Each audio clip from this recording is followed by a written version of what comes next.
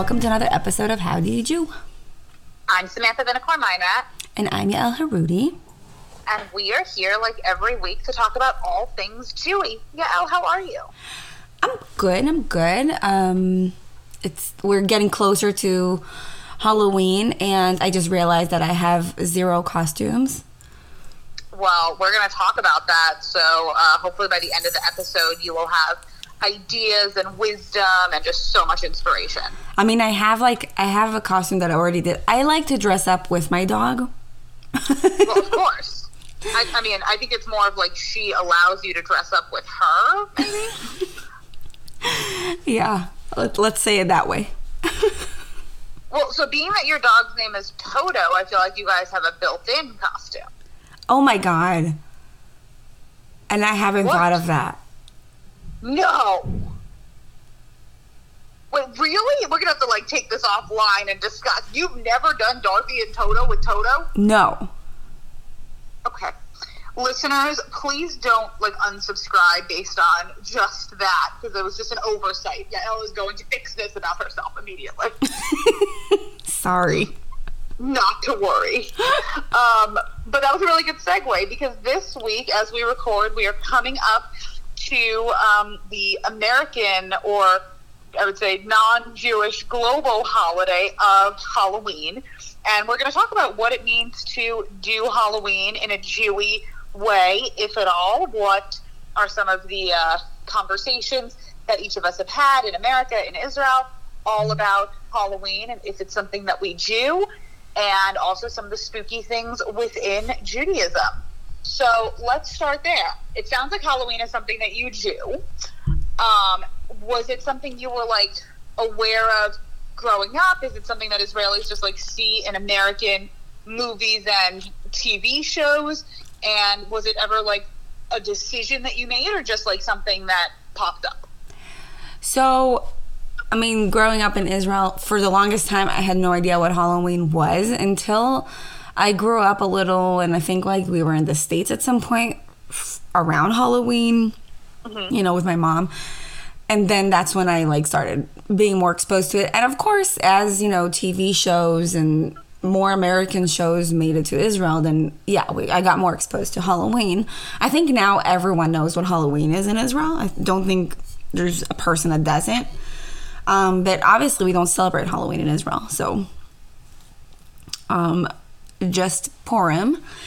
But when I was in 6th grade, we did move to the States for 1 year when my mom was on sabbatical. Oh, right. So that was your first Halloween. Uh-huh. Yeah. So that was my first Halloween. How about you? I'm guessing you kind of grew up celebrating it, right? Yeah, so I did, but I didn't know until a little bit later on that was a potentially controversial thing. So a pagan holiday. Exactly. So, but I really wasn't aware of that from a super young age. It was just oh, candy, yes. Oh, whimsical costumes, yes. My mentality to this day is probably that of a 3-year-old of candy, yes. Yeah. So it wasn't a huge deal. Certainly wasn't celebrated to the caliber that things like Hanukkah, Passover, Pesach, whatever, were in our household, but definitely dressed up, went trick-or-treating, had candy for trick-or-treaters. And I have this memory of being in, I think it was 3rd or 4th grade or something, and my teacher in a synagogue religious school going on this anti-Halloween diatribe rant, I don't even know how to describe it, but being so appalled and offended that Jewish kids would celebrate Halloween, would think that Halloween counts as a holiday to be off from religious school for. She was so angry at all of us, and I was a very, not only good kid, but nerdy kid, and super Jewy. So I feel got really upset of wait, I would never do something wrong, air quotes, knowingly. Is this not something that we're supposed to do? I'm to this day get very uncomfortable when people get upset with me in any capacity. So just like that was enough for me to be like, wait, what? And like I remember having a conversation with my parents, and we discussed again, like this isn't, you know, necessarily our holiday. It's not something that, you know, is traditionally Jewish, but it's all okay, and it's something that's fun, and like you're enjoying and having fun, and like there's nothing to be, you know, upset about in terms of participating. So I relaxed like for that moment. Good for your parents. Yeah, they were super chill about it. But it's been interesting in different settings that like I know people who very seriously don't do Halloween, and then like I personally know people, and I will happily provide shout outs to them on Instagram, who like bake their leftover Halloween candy into challah and like make it like a Jewy thing. I think the only memory that I have of like a question was like when Halloween was on a Friday night, and it was like, oh, do we do Shabbat dinner, you know, before or after trick-or-treating? So yeah, it wasn't a big deal to me, but definitely understand that it is for many. And I recently spoke to someone who had said she thought part of like the reason why was especially not just even the pagan stuff or the Christian stuff, but the idea for her parents and especially her grandparents of her going from like door to door begging for anything, even if it was candy. What a horrible, what's a extremely Jewish way to look at it? Begging? Right? I was like, oh my God. So, wow, like I didn't think of it as a begging situation. I thought like it's such a Jewish way to look at stuff. So I thought that was, but it was really interesting of like, wow, like I could totally see if that's the mindset that you're going in with, that's deeply uncomfortable as opposed to like trick or treat. I don't know. It feels very different to me. Also, they're not begging. She's asking trick or treat. They can give her a trick. Ooh, that's a good point. Thank God no one ever asked me to like perform a trick, because seriously, I don't know what I would do. Well, I think you choose. They say like trick or treat. The kids say trick or treat, and then you say whatever you are giving. Like you can give a treat, which is normal, and then that's how you don't get your house egged, or you can do a trick and then suffer the consequence. I mean, yeah, like that is how you get your house egged. Yeah. I remember though, like there being drama, because one of the things with Halloween, there's always like so many like unspoken rules in like whatever neighborhood you're living in. So I remember there would be people who wouldn't open their door, but they would like leave out a bowl of candy. Well, I'm not going to be home. I'm not going to be home this year, so I'm going to leave out a bowl of candy and let the kids enjoy. That's fine. We do that sometimes too, but there would always be like one like butthead who would just like be the third trick-or-treater to come or something and just dump the whole bowl of candy into their bag. Yeah, that's mean. I'm going to leave a note and hopefully people respect it. Last year, the whole bowl was gone. So that happened to my parents' house once, and like somehow, I don't even know the whole story, but we found out who it was. It was this older boy who lived up the block, and like he stole all of our candy. Well, this year, trick-or-treaters, I have a camera, so if you steal, I will know who you are. That's a big, like, I don't know, like, scare tactic. The other thing that I love with Halloween, I am very into, like, some of just, like, the classic Halloween movies. None of the scary ones, because I am essentially, again, like, about a 3-year-old. Like Hocus Pocus? Hocus Pocus, mm-hmm. Halloween Town, like... The Nightmare Before Christmas. Classic. So I'm really good at those movies. And earlier this year, I was actually on my second trip somehow to Salem, Massachusetts.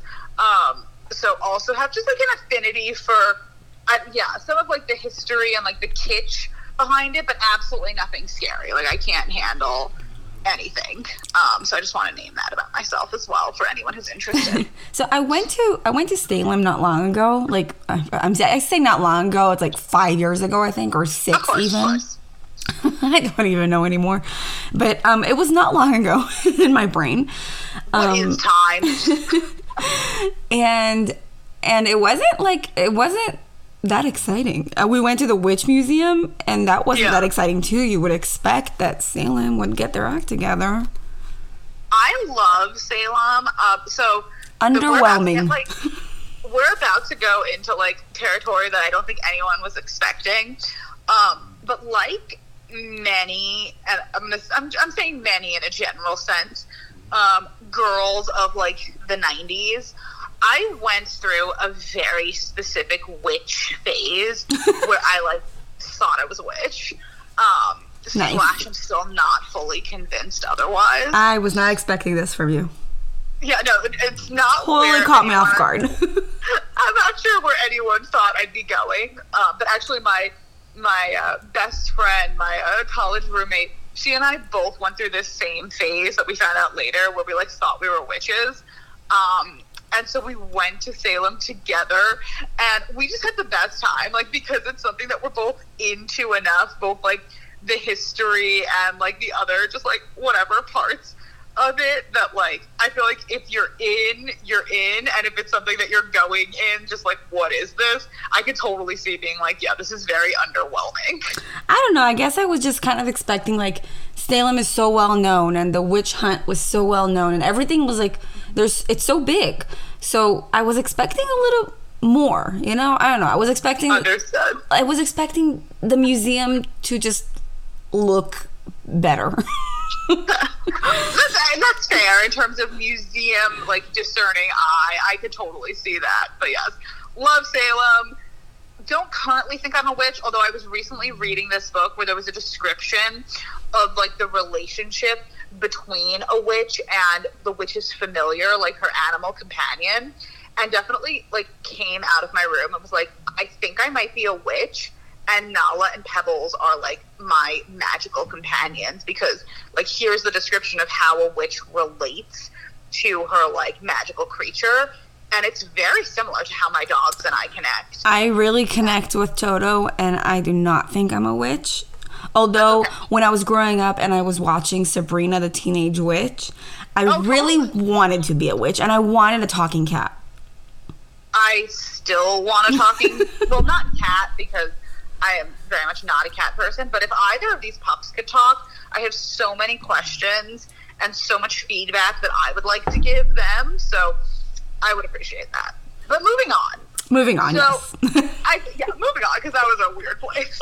So I think it's interesting that, like, there are several different kind of American or Americanized holidays that Jews engage with differently. So that's my witch's familiar, everyone. Anyway, so there are these different holidays that American Jews engage with differently. Like there's Halloween, which for some is totally accepted, for others is, again, questionable or controversial or just not something they do. There's Thanksgiving, which I feel like is more universally just like, this is American, like we are on board with this. Yeah, it's like 4th of July. Right. And then there's also Christmas, which is not like an American holiday. It is obviously a Christian holiday, but has become part of like the American cultural lexicon. So I'm wondering how you think Jewing Halloween is both similar and different from how Jews do Thanksgiving and or Christmas, and just like how all these things come together. So I don't think that any Jew does Christmas unless they're like me and they live with a non-Jew. Or like their partner's a non-Jew, at least not the ones that I know. I think we all appreciate the lights and the tree, and like it is very nice to go anywhere. I love the songs. Oh my God, I know all the songs. I don't know all the songs. I just love walking into like a store and everything just looks so pretty and it's all decorated. I think I can appreciate that. It doesn't mean that I'm going to celebrate it. I do not believe in Jesus. But obviously at home we have a tree, but that's more out of respect for like Dan, and also because it's pretty. But if Dan wasn't living with me, I would not have a tree. So I think there are people who do, though, like not a huge amount, but definitely like there are people who, like, you know, I'm someone, I feel like similar to the way you were describing. Like, I don't celebrate Christmas. I don't have a Christmas tree. But I love twinkly lights and will happily go drive around and see them and like rock out to a carol or two. Yeah. I love those rides. I love the ones that you like drive to see all the lights. I went to like 3 shows last year.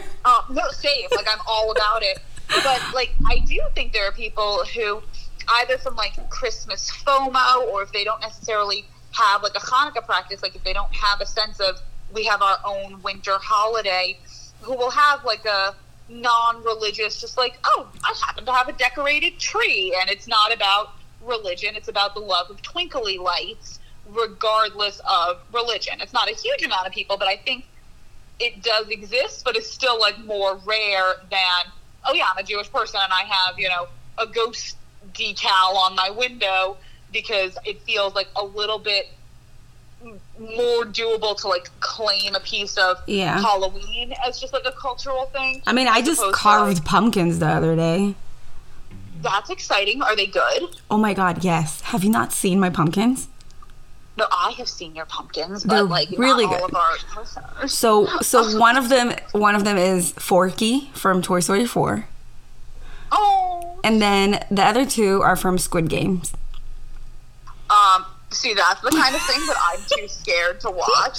I saw 1 episode under duress. No, so the first episode sucks. You need to hang in there. It wasn't episode 1. It was just like 1 episode. No, like, so you need to watch, like, by the 3rd episode you're hooked.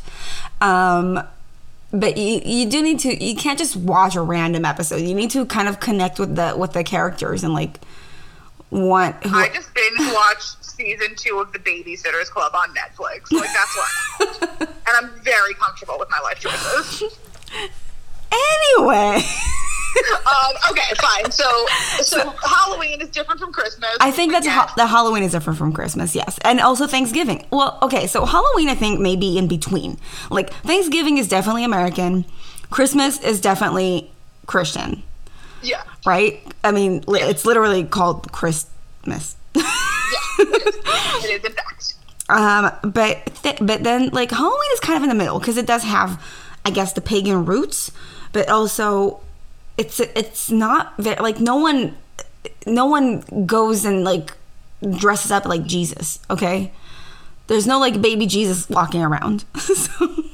That you know of. Okay, but you know what I mean. Like, I think it's not really viewed or celebrated as a Christian holiday. Right. No, I agree. And I think also because Halloween came over like from Europe, it comes with all of these like associations with like what was, whereas something like Thanksgiving that was like created for American, you know, purposes, and we could like have a whole other discussion about like the origins of Thanksgiving, and like perhaps we will. I think that there's like, just more of a sense of this is okay and allowed for all of us, and as like proud Americans or American Jews in general, like we can claim part of this as like we're in with this, we're down with this, as opposed to something like Halloween that still for many feels like, you know, we're doing this, but it's not necessarily ours in the same way. So can I say something, like just talking about Halloween and costumes and treats and everything, and then I'm thinking of like our Purim that comes around like March, I think. I don't think I have dressed up for Purim as an adult as much as I dressed up for Halloween, just because everyone everywhere is dressed up for Halloween, and then not everyone everywhere is dressed up for Purim. And so I think it's kind of, I mean, since I moved here, I have not actually celebrated Purim. But you've made really good hamantaschen. Well, I do that. You have to have you have to have a traditional food for every holiday. I have to do that. But I understand. I don't think of like, I didn't have a Purim party to be invited to, and so like I don't think anyone actually had a Purim party. Right. No, that's interesting. I feel like I've always dressed Maybe up I should Purim. be the one. I think you should, first of all, yes. Well, you I feel like the reason that I've maintained dressing up for Purim has actually been specifically because I work in Jewish spaces, so there's always like I missed that staff Purim party. I want that. Can I come to your staff Purim party? I mean, always. Like, granted, I did just start a new job, so I don't know what the culture is here, but that feels totally reasonable to be like, excuse me, my friend and podcast co-host needs to come. So I'm excited. Yeah, I'm excited for you. And maybe I'll do a Purim party. We all should. Like, let's bring that back. Yeah, I just remember like COVID, but you know, carnivals, because the thing in like American Jewish like synagogues in particular is to like have a Purim carnival with like carnival games and all this stuff like before the Megillah reading or after. And I remember those from growing up, and like, not to brag, but like, I'm really bad at a lot of carnival games, but somehow the standards at like my synagogue's Purim carnival were so low that I would always still win something. Ooh, look at you. I know. We should talk more about that at some point. We could also aside. I was just like thinking of how logistically I can do a Purim party. Granted, it's still COVID and it's March in Cleveland, so there's a lot to think about there, but I have confidence in you. Garage parties are a thing. Garage parties are where it's at. Yeah, team garage party. So now that sounds scary to me because like Purim, March, Cleveland to me equals snow. And it is the season to think about spooky or scary things. So my next question for you: are there any scary things about Judaism that you'd like to share, or just any things that freak you out Jewishly? Okay, so don't come at me for this. No promises. But for real, I know it's healthy, but if you think about it, it's kind of spooky. It's kind of freaky that an 8-day-old baby has to go through a bris. Okay, that's not where I thought you were going to be going. Interesting. Yeah. It's freaky. He's only 8 days old. I haven't been to a bris lately, but I hear what you're saying, and I'm like, I get it. It's what we do. I'm in. It's also healthy. It is healthy, but like, it is kind of freaky if you think about it. Yeah, now that you put it into my head, I won't be able to stop, so thanks. You didn't think it was going to go that way. I really wasn't sure, but now I am. So there What's we go. freaky to you? So I don't know if it's freaky, but when I think about like spooky things in Judaism, what came up for me, this is again nerding out, was the story of the golem. So the golem is a creature within Judaism that it's essentially an animated anthropomorphic creature, being, whatever, in Jewish folklore that's usually created out of mud or clay, and it's essentially like a Jewish Frankenstein, I think, is like the best connection point, that like you can create this, not necessarily monster, because it could be used for like good or bad, but then like, you know, in classic like monster or robot type stories, then like how do you control it, and like what happens when it goes rogue. So there are all these different stories of like, especially in like folklore and like medieval times, of mostly rabbis creating golems, and the most famous story is from Prague, where the Maharal of Prague, created a golem out of clay to basically protect the Jewish community. But long story short, it ends up going rogue because the rabbi forgets to like deactivate it over Shabbat, or it like gets rejected in pursuit of love, and it goes violent, and there's all these different like iterations of what exactly might have happened. So it goes on this murderous rampage, because as one does in, you know, monster stories. But then the rabbi manages to like deprogram it or immobilize it or whatever, and the golem falls into pieces. And the story goes that its body was stored in the attic of the Altneu Shul, the old new synagogue in Prague, where it could be restored to life again, like if needed, if called upon. And when Noam and I went to visit, they're like, yeah, like people still, aren't allowed to go up to that part of the attic, just in case, we need to call upon the golem again. And as someone who thought that they were a witch, I took this imminently seriously. Except then I wasn't 12. I was in my late 20s. And Noam was laughing at me. He's like, Samantha, obviously the pieces of the golem aren't up there. And I was like, well, you don't know. When was this golem finally buried there or kept there? I think the story is from the 1500s. So I have a hard question. Okay. Why wasn't the golem called upon during World War II? Great question. I don't know. Or many of the other times before, but that's the most, recent one. That seems fair. I did read, according to the Wikipedia page, about the Golem of Prague, that a legend tells of a Nazi agent ascending to the synagogue attic and dying under mysterious circumstances. Seriously? Yes. But now, again, I believe a lot of stuff, so I'm not a good source for this type of thing. But maybe, maybe there's something to be said, perhaps. But yeah, Noam was hugely a bummer and was like, this isn't a thing. And it was like, your face isn't a thing. Because, again, my maturity is just unrivaled.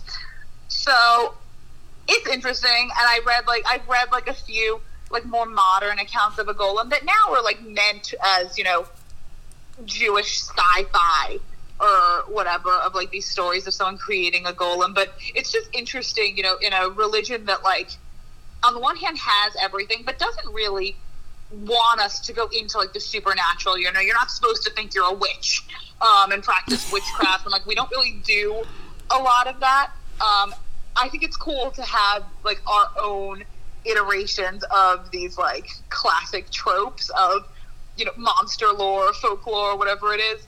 So I think it's still up there in the attic. Noam, I don't think regularly listens to this podcast, but I'm happy to fight him on that if called upon. Nice. Will you be dressing up as a golem?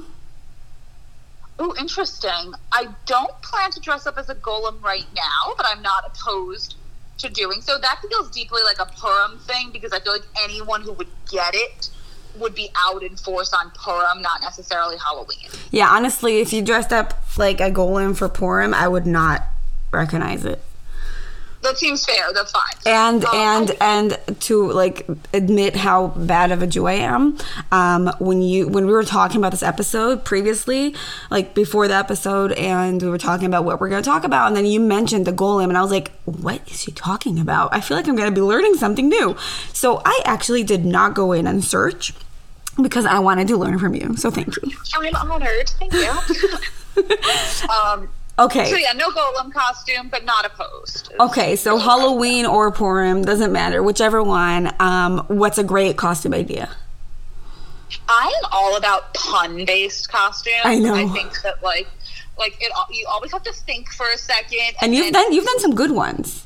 I have. I once put on butterfly wings and put the Facebook and Twitter and Instagram logos on myself, and I was a social butterfly. And last year for Purim, it was 2 years ago, because COVID Purim didn't count. So the Purim that COVID started, I was wearing, that was my last day in the office, I was wearing a shirt that said blessing on it, and one of those nose mustache disguise glasses, and I was a blessing in disguise, which was charming. And I had a vision of knitting myself a pink blanket and putting on a pig snout and doing pigs in a blanket. But Jews also have a lot of hang-ups with pig graphics. So I don't know if I would do that for a Purim, but could be a good Halloween costume. That's nice. I have. What about you? Well, I think like, okay, so I have the one, I think I already mentioned it on our Purim episode, where my brother dressed me up as McDonald's fries. Of course. But I think that I had a really good costume together with Toto like 2 years ago. It was pre-COVID. So I dressed up as Ketchup, and Toto was a hot dog. Because she's also a hot dog. She is. Although I'm ready for you guys to be Dorothy and Toto, and I will not rest until you fix like that gap. Man, I I'm gonna look and see if I can get a costume before Halloween. Okay, I wish you luck on that. Thank you. We will keep all of our listeners posted. And in the meantime, if you guys want to stay in the loop on everything we're doing /doing, please rate, review, subscribe to this podcast wherever you're listening so you're sure to never miss an episode. Leave us 5 stars. Follow us on Instagram at HowDoYouJewPod for more updates throughout the week. And of course, you can email us any of your thoughts at howdoyoujewpod@gmail.com. And please, people, this is a small reminder that we are all for Jewing your own way. So there's no right or wrong way for Jewing. And if you feel that way, you do not have to comment on our page because we agree with accepting everyone. So if you choose to tattoo a Star of David on your arm, we're all for it. Doesn't mean we're going to do it, or yes or no. It doesn't matter. It's you Jew your own way. So you Jew you. And until next time, happy Jewing.